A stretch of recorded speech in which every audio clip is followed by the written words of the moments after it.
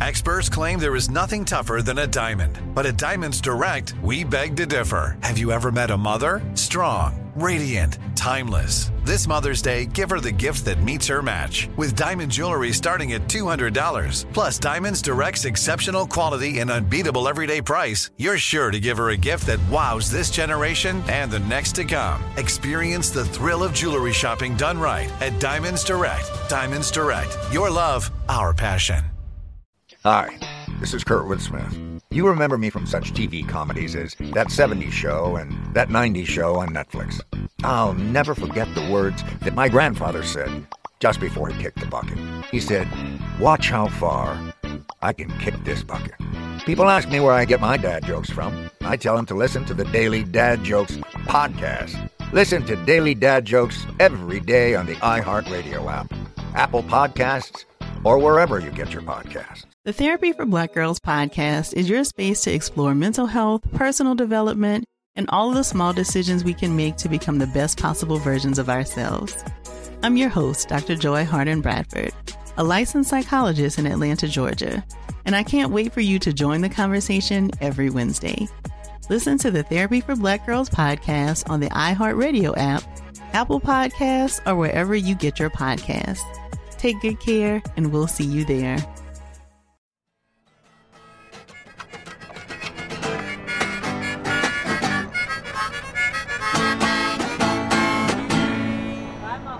I spent a lot of money, I spent a lot of time. That trip we made to Hollywood is still etched upon my mind. For all the things you've done and seen, you find another man. Things you think are useless, I can't understand. Now are you reeling in the years? This is The Stuff of Life, and I'm your host, Julie Douglas. In our last episode, we explored adolescence, the time when we lived our lives like a fever dream and carved out some of our most poignant memories. Now we look at how those memories become the fertile ground of nostalgia, and how nostalgia works on us personally, politically, and culturally. In this way, nostalgia is a time machine, stringing together memories to give meaning to the present and framing our expectations for the future. God, my fingers are so cold for noticing. That's Curtis. We met him in a Washington, D.C. park on the evening of President Trump's inauguration, a moment in time when many in the U.S. were taking time to reflect. Some were jubilant with nostalgia and the idea that we're returning to another era, like Dan, who was on his way back from inauguration festivities. We're going to return to the constitutional status where people can work to be free, where they can work for merit, where they can work for their future, and I honestly believe we're in the rising tide that will lift all boats if you let it. Some people, like Curtis, wax nostalgic about an America that he thinks no longer exists. My biggest thing in all this is if everybody out here protesting spent the same amount of time protesting, volunteering, we wouldn't have anything to protest over. We wouldn't even have anything to protest over. Everybody would be giving to everybody like we used to in the old America. Helping your neighbor out to see they're hungry.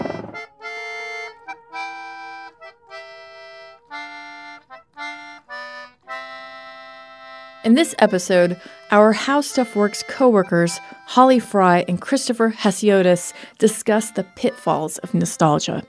I think if you're grasping at the way things used to be and imagining that they're better, even if they were better in certain measurable ways, it can prevent you from looking at the world around you as it is. And we talked to psychologist Clay Rutledge about how nostalgia may just be one of the most potent survival tools in our psychological toolkits. The people who are naturally using nostalgia as they age seem to be doing pretty well in terms of psychological health. But first, we talked to a professional antique picker, Larry Singleton. He's the decor manager of Cracker Barrel, and he curates a kind of nostalgic continuity for 642 Cracker Barrel stores in the United States, complete with a warehouse full of artifacts at the ready for new store openings. I can walk out in our warehouse every day and see something that brings that back to me. It brings back that memory of my dad, teaching me how to drive a T-model truck. I remember, him telling me the stories of his adventures growing up and taking a trip in a T-model to Indiana with a friend, to pick up rabbits. They were going to go into the raising rabbit business, So, it just kind of, when I see something like that here, or, it brings back family. It brings back, that connection to my history and my family's history. It just, it's always a good feeling. It's always that connection to them, Dan W. Evans opened that first Cracker Barrel in Lebanon, Tennessee. Danny decided to, he'd come up with the idea, him and some folks, about doing a little place out on the interstate for families to stop and, serve them food and serve some gasoline.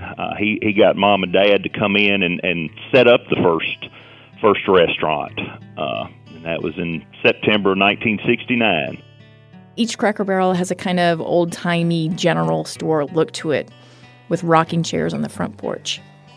Creating that old atmosphere and that feel that he had remembered, he brought that to, to a place out on the interstates that other people could, set in and enjoy. Slow down and take it easy. The retail area has all kinds of wares, from sweets and candles to quilts and old-fashioned toys. Inside the restaurant, trays of chicken and dumplings emerge from the kitchen. Everywhere you look, there's an admixture of antiques and objects that evoke bygone days. We're talking black and white family photos, butter churn, a fiddle hanging above that. I look at the things we have and the tools and it is what, these are the things that forged and made our country, these farms, these rural communities, these, as they were building industries and making things, these are all the things they used to make that. A lot of the pieces are, from when, America was really, really growing and we're establishing, I don't know about pioneers, but I think they were establishing industry and community, so I think they do have a connection, The antiques differ from store to store, but among the 5,000 items each store has, the same 5 types of antiques can be found. An ox yoke and a horseshoe hang above each front door, a traffic light over the entrance to the restrooms, a wall telephone next to the mantel, a Cracker Barrel with a checkerboard in front of the fireplace, and a deer head and a rifle over the mantel. We just kind of follow that tradition, the deer head and the gun, that mantle, that fireplace is just a central focus when you come into the dining room. So, it's kind of from memory. It's kind of from, we've seen fireplaces and stores and cabins and houses, and that's, a lot of times that's what they use. So we've just kind of followed that tradition. Larry, who has purchased more than 600,000 original artifacts over the years for Cracker Barrel, comes from a family of antique pickers. And in some ways, the warehouse that contains Cracker Barrel antiques also contains Larry's memories.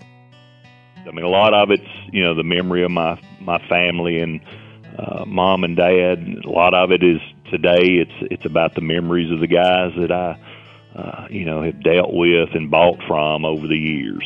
And there's been a lot of interested folks, so they're great memories. They really are. Those guys they were my teachers, just like my mom and dad.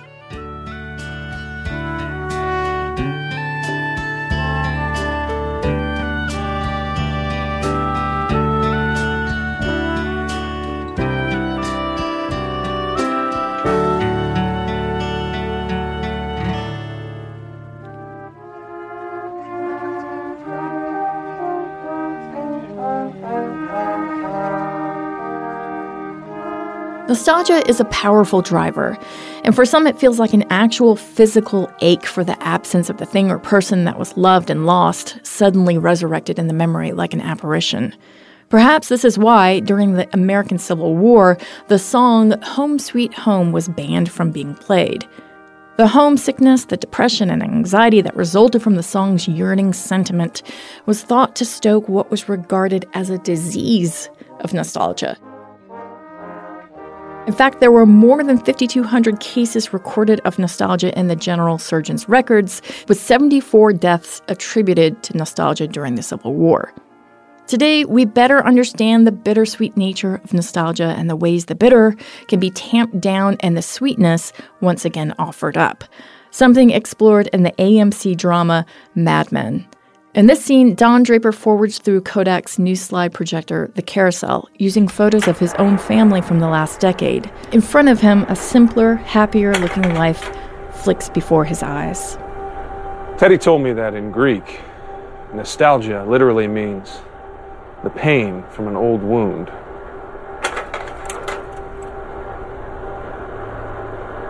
It's a twinge in your heart, far more powerful than memory alone. This device isn't a spaceship. It's a time machine.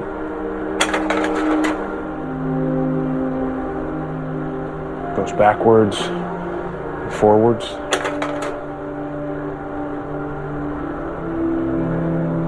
It takes us to a place where we ache to go again.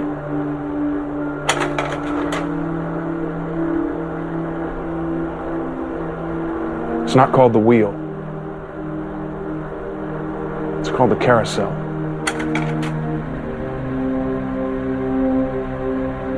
It lets us travel the way a child travels. Round and around, and back home again.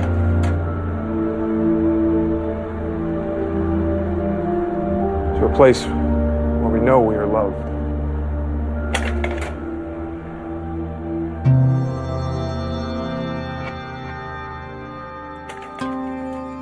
When I started doing nostalgia research, I wasn't surprised that when people engage in nostalgia, it makes them happy. I mean, look at the marketplace for nostalgia, whether it's rebooting movies, re-releasing music, fashion's coming back around. I mean, nostalgia is big business. Anyone in consumer psychology or in behavioral economics can tell you that. My name is Clay Rutledge. I am a social psychologist and professor of psychology at North Dakota State University.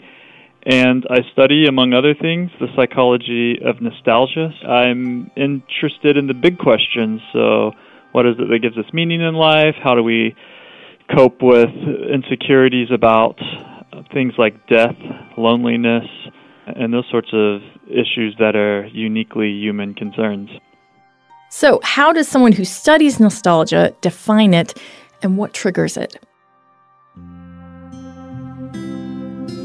Nostalgia defined is a sentimental or wistful longing for the past. Now, what that means for most people, based on our analyses of over several thousand cases for sure, is nostalgia seems to be these special memories that we hold dear, that we cherish, and that we bring to mind when we want to revisit some of the more important times in our life, or the times that we think are really important to our sense of self and our sense of meaning in life. So there seems to be two general classes of nostalgia triggers. One is, I think, the most obvious, which is we could call like a sensory trigger, cues that serve as reminders of the past. So they might be familiar smells or sights or things like music. You hear an old song from, when you were a teenager, and it brings to mind the memories associated with that. You smell your mom's, or grandmother's apple pie baking in the oven, and it reminds you of when you had it when you were a kid. Seasonal changes can remind you, the first snowfall can remind you of when you were a little kid and you used to go outside and build snowmen. So there's those types of sensory triggers that are really just primes of, they're just reminding you of the past. The second class of triggers has to do with feeling a psychological threat. These are things like loneliness, feeling meaningless, even boredom.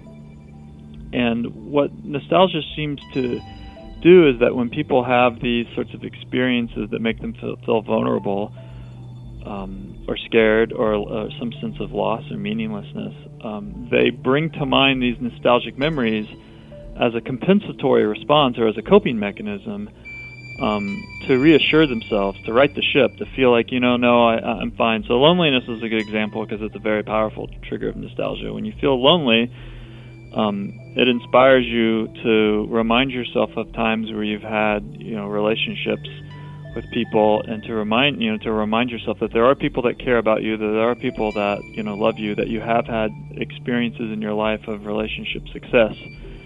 And you can use those memories as a way to boost your confidence, your interpersonal confidence, that this might be a tough time, but you can get through it, and the future of your social life could be bright again.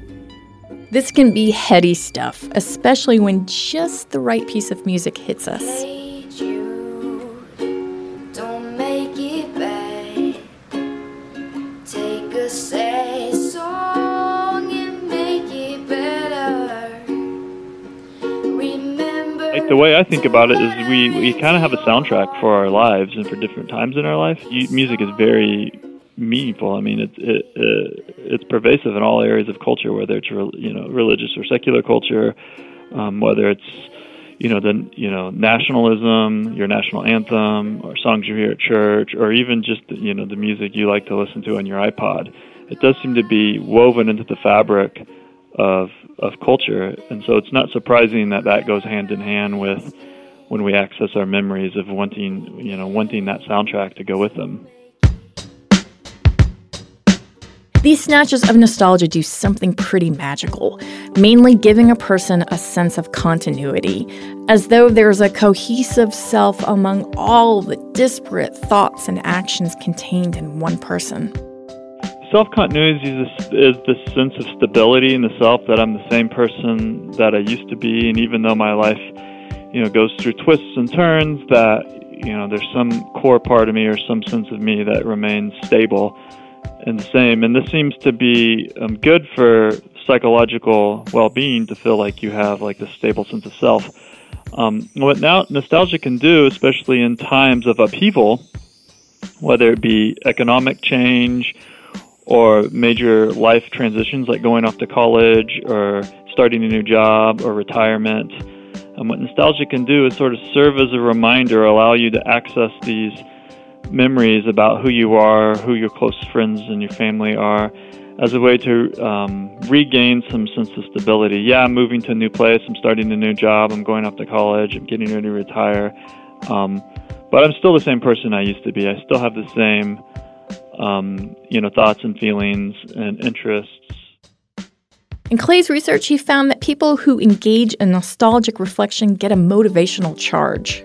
We found that having people listen to nostalgic music, for instance, or having them write about a nostalgic memory again, increased their desire to meet new people, their willingness to work with strangers on a task, their confidence that they could solve problems they're having in their relationships, and their desire to make new friends and to try new things. So it doesn't just seem to make people feel meaningful. It doesn't just seem to make them feel energetic.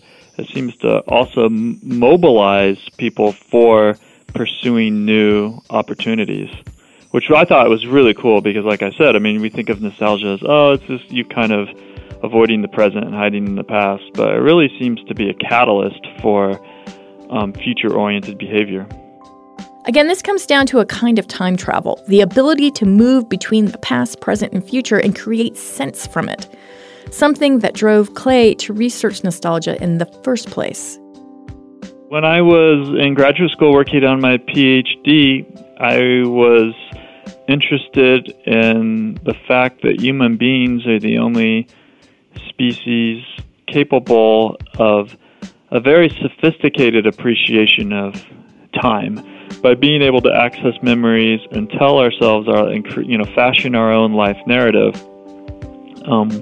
we are able to deal with some of the consequences of this awareness of time. You know, we can think about the future and think about the fact that one day we're going to die, but at the same time we can say to ourselves, well, I'm going to do everything I can to live the best life I can, to make a meaningful contribution, to leave a legacy, and to live on in the memories of others. And so that process of thinking about the future and what that might inspire, in my mind, got me thinking about the past, of how people can use the past, use their memories for the past as a way to cope with these existential anxieties. So that's how I first got into it, was just thinking about, well, if you're kind of afraid of the future, can you use the past as a way to cope with that fear? And then it started going from there. Well, it looks like the past can do lots of stuff for us.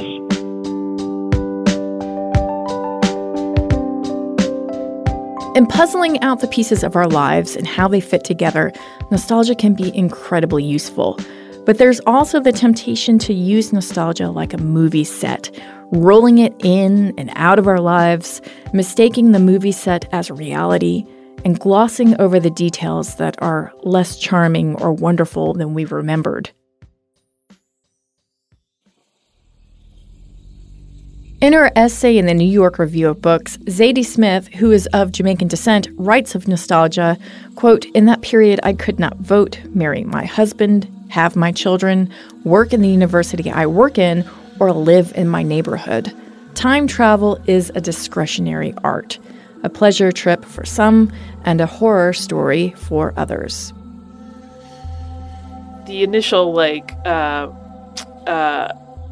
mechanism of it in terms of survival is like, oh, it's a coping mechanism and you will be, sort of soothed, presumably. But instead, what's happening is angry now used to be better. Real angry, it's not back then. Like there's some problem going on where it's not soothing at all anymore. It's just like the longing has superseded any sort of benefit the pleasant memory had. And now it's sort of like this weird anger maker for a lot of people. Podcast co-host Holly Fry and editor Christopher Hasiotis explore the problem of imagining a past that wasn't. If you look at Grease when it was written in the 70s and the film that came out in the 80s, it's looking at the 50s in a very, very nostalgic, rosy view. Everything's great, everyone's dancing, and the dancing is great, but it completely ignores all the social upheaval around the corner. It ignores the poor living conditions for a significant amount of the population. And so I wonder if we take this thing, which on a personal, individual animal basis is helpful, and if it's applied culturally, it prevents us from, looking accurately at our own past. Well, first of all, let's get it straight. Like, clearly Grease is a documentary and it's 100% accurate. Now, I'm not like a big Grease person. I just, I'm sure there are people that think that's exactly what the 50s was like.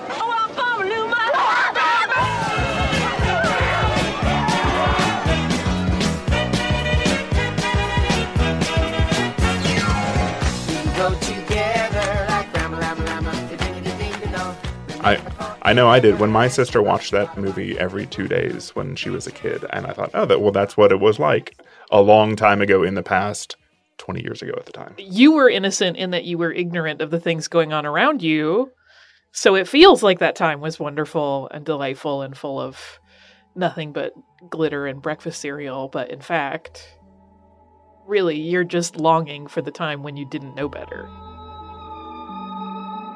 The problem is that this kind of rhetoric, a simpler time, becomes such an ingrained idea that it's taken as a universal truth. Which is what I think nostalgia does, at least when it's like this sort of super crowdsourced nostalgia. There was one truth. It was great. We had good times all the time. And it's like, no, there's so much more texture to any given moment in history than that. Just times before you were even born. You look back on these things that must have been great back then, but if you gave me a time machine, I could take you somewhere and show you that it was much worse than you think it was. And when it comes to childhood nostalgia, the memories created in the nostalgia factories of the mind can be very different from other family members' experiences. I sort of experience that with my siblings sometimes and my friends. I don't know if it's just because I'm super cynical, but like any family, we had complicated stuff and it sometimes were great and sometimes weren't. But as we've aged and like my mom has passed, and when my siblings talk about our growing up years, and there's a big gap between them and me, so there's a different childhood experience as part of it, but like they'll just talk about like this magical, wonderful thing, and I'm like, did we grow up in the same house? Like sometimes it was cool, but do you remember the okay, hey, you're happy, I'm not gonna mess that up. And it is kind of an interesting, I mean, it's like nostalgia has driven the bus at that point, and it's kind of like covering the puddles that were bad and just whitewashing the yucky bits, and everything's good. It's all happy. Remember those amazing cakes that we got on our birthdays? Those were pretty great. Well, and maybe that's that's a cultural survival mechanism. It keeps your family closer. If you actually had to talk about all the things that were complicated all the time with your family, families wouldn't stick together. The problem is when nostalgia is used as a manipulating force, fomenting hyper-nationalistic pride that would have wide swaths of the population cast aside in favor of an America that never really existed in the first place. Yeah, and I wonder how much of that is at play with a lot of what's going on around the world right now politically in terms of, I mean, so we're recording a couple days after the vote for the Brexit and the referendum on that. It seems like from a lot of the data that it was driven by the older electorate and a lot of people who express that they are really nostalgic, for lack of a better word, about the way things used to be before the EU, before, right. There was, before borders were as open, before labor markets were as open. And I think we see that a lot of that in the U.S. too, in certain political movements. People wanting things to be the way they were when they were younger, or when they understood things better, when there was more, or the way they think they were. Exactly. Yeah. To all Americans tonight, in all of our cities and in all of our towns, I make this promise. We will make America strong again. We will make America proud again. We will make America safe again. And we will make America great again. To be clear, nobody here is begrudging anyone of their nostalgia. Used in its best form, it can be something we return to again and again, propping us up when we need it. I bathe in it. Do you know what I mean? Like, our entire house, my husband is the same, is filled with Star Wars toys that we had when we were kids, all the way up to new stuff. It's kind of like this hallway that's always open to you to like kind of still remember and retain that childlike wonder at something.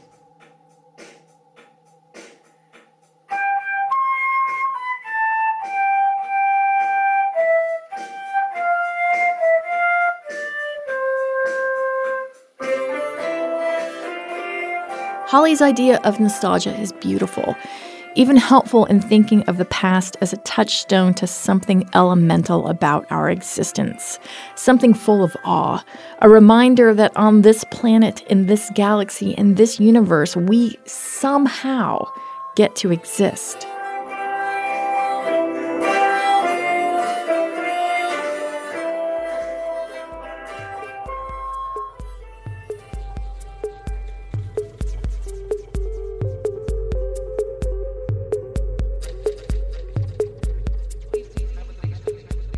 In the next episode, we look at what happens when fear takes hold and desperation takes over in the United States. We are a very suspicious nation. We'd like to thank Larry Singleton for sharing his work with us, and we'd like to thank Clay Rutledge for showing us the ways nostalgia can bolster us in our times of need.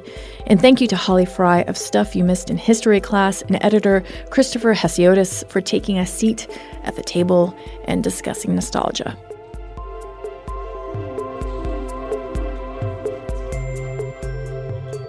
The Stuff of Life is written and executive produced by me, Julie Douglas, and co-produced by Noel Brown. Original music is by Noel Brown, and editorial oversight is provided by contributing producer Dylan Fagan and head of production Jerry Rowland. This episode also featured music by Tristan McNeil, Aaron Grubbs, and Dylan Fagan. If you have a story you'd like to share with us, you can call into our podcast line at 1-844-HSW-STUFF. That's STUFF. We'll be doing a wrap-up episode at the end of the season, and we want to hear your voice in it. So leave a message. You can find The Stuff of Life on Facebook and Twitter, and you can email us at thestuffoflife@howstuffworks.com.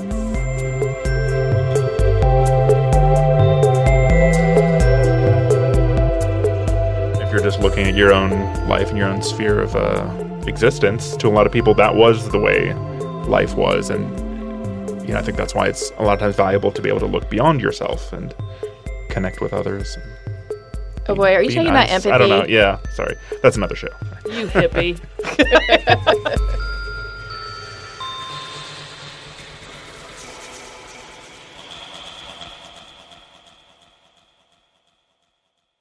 Hi, this is Kurtwood Smith. You remember me from such TV comedies as That 70s Show and That 90s Show on Netflix. I'll never forget the words that my grandfather said just before he kicked the bucket. He said, "Watch how far I can kick this bucket." People ask me where I get my dad jokes from. I tell them to listen to the Daily Dad Jokes podcast. Listen to Daily Dad Jokes every day on the iHeartRadio app, Apple Podcasts, or wherever you get your podcasts. The Therapy for Black Girls podcast is your space to explore mental health, personal development, and all of the small decisions we can make to become the best possible versions of ourselves. I'm your host, Dr. Joy Harden Bradford, a licensed psychologist in Atlanta, Georgia, and I can't wait for you to join the conversation every Wednesday. Listen to the Therapy for Black Girls podcast on the iHeartRadio app, Apple Podcasts, or wherever you get your podcasts. Take good care, and we'll see you there. Check the back seat. Check the back seat. All right, come here. Check the back seat. Gets in your head, right? Good. Because every year, dozens of children are forgotten in the backseat of a car by a parent or caregiver. All never thought it could happen to them. But with changes in routines, distractions, or a sleeping child, it can happen to anyone. Parked cars get hot, fast, and can be deadly. So get it in your head. Check the back seat. A message from NHTSA and the Ad Council.